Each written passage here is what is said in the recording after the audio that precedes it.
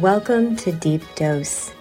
This is a channeled conversation and the self-healing practice of deeper contemplation. As a non-binary being, we use the self-affirming pronouns they, them, and we. Thank you so much for your presence and joining the ride.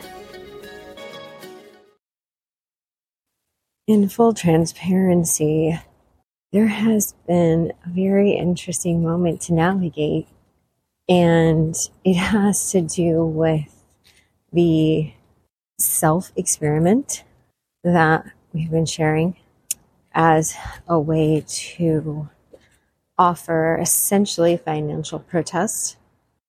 And the share has been an invitation to examine ways in which you can slow down on spending or shopping, or slow down on sex and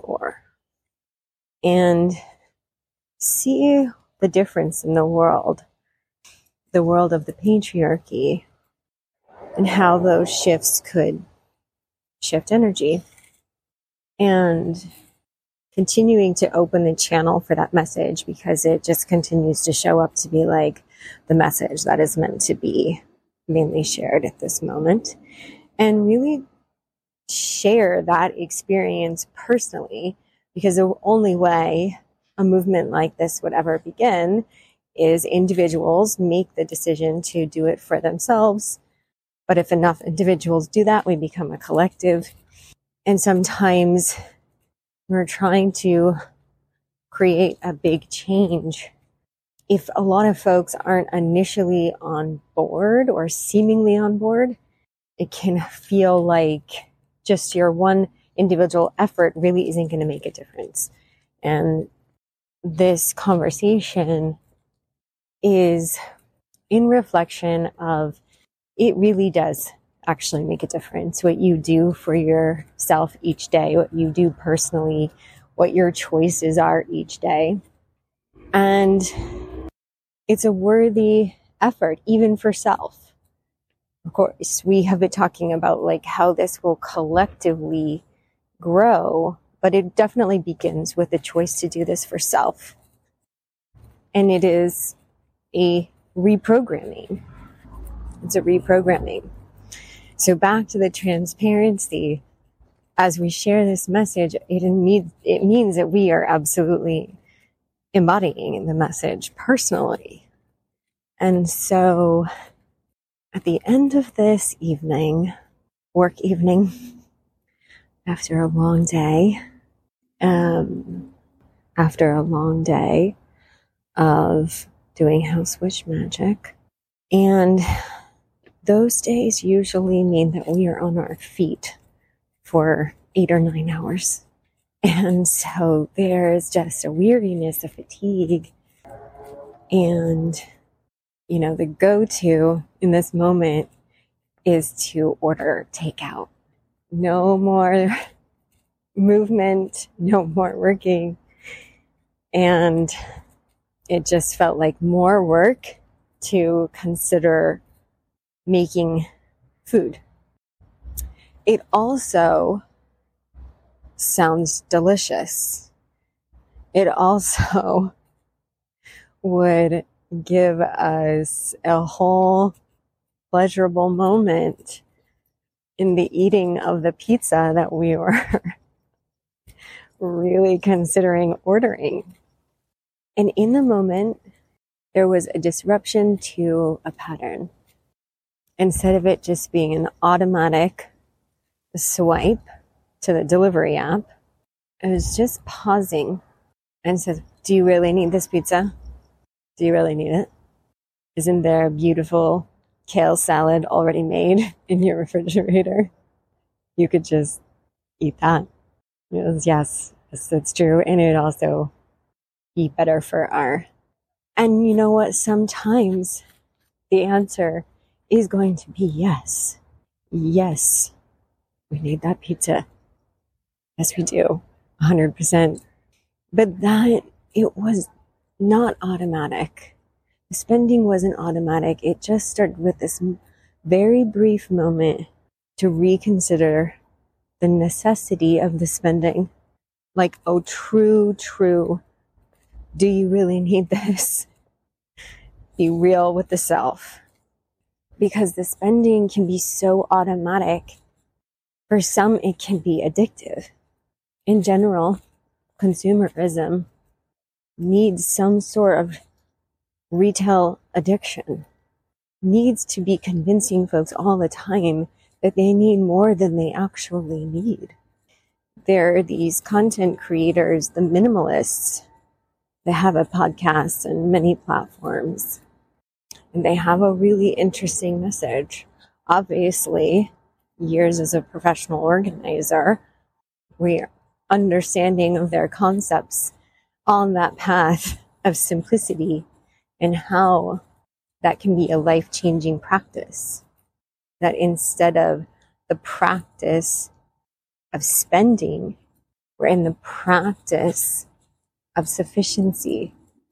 And that as folks practice sufficiency, they actually believe that life can feel fulfilled, can feel sufficient, can feel complete within simplicity, and not feeling incomplete in a drive to constantly get more because nothing feels sufficient. Over the years, we have had many clients with retail therapy habits, clients with shopping addictions.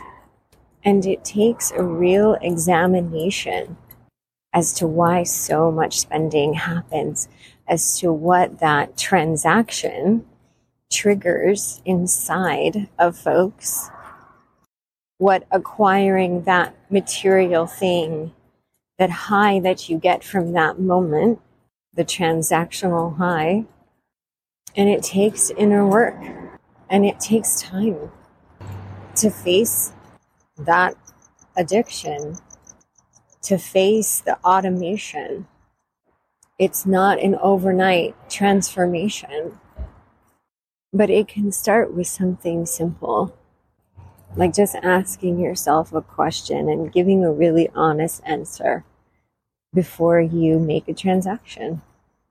The words can be whatever is present with you, but something in the context of, do I really need this? Do I really need this?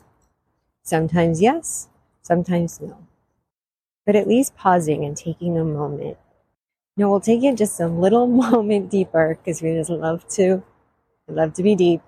Another layer to this would be to ask not just the self, but really the innermost self, that higher self, that guide or that teacher within. Ask that self, do I really need this? And the answer might come in some form, but that self is definitely willing to communicate with you if you start asking questions and be still enough to listen. In essence, that's what meditation provides. So it would look something like, before asking the question, do I really need this? If you want to talk to your highest self, then would just take a big, deep breath. You may even want to close your eyes.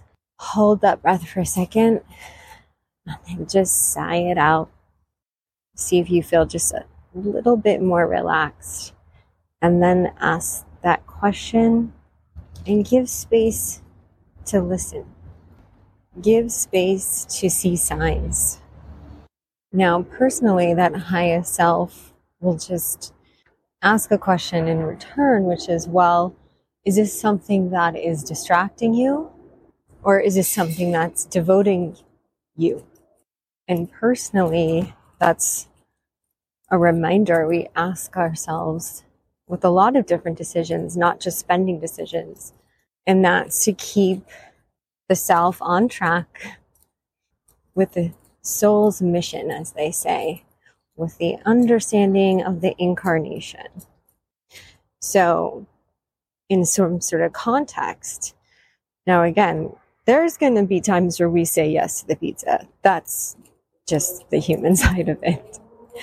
But in this moment, it was like, well, do you want to spend that on the pizza? Or do you want to know that another month of your website being online is taken care of? Because that monthly fee for the website, which is where we get to share our magic, costs about the same amount per month as that pizza. So if we're spending, which one feels like a distraction and which feels like a devotion? There is no question that it is the website. And just taking a pause and having examination. Can we shift these resources away from spending on distractions and instead shift those funds into devotion to something that you would like to see happen in your life, something that would feel game-changing, something that feels like you could give to the world in your way. You could be a part of humanitarian aid. You could be a part of advocating for the planet and animals. You could be so many things, whatever it is. It's inspiring you to be here, whatever the inspiration is, in a way that you want to somehow contribute to the healing of humanity, to peace and unification. Where's that path? How do we get on it? What's one step onto that path? It can look like so many different things. This just happens to be our offering of a suggestion on how to get onto that path. And personally exercising it in this very moment. Not to say that there is some disappointment about the pizza, but it's okay to be a little uncomfortable for the sake of change. Thank you so much for being a part of this contemplation. This is Deep Dose. We are Eden.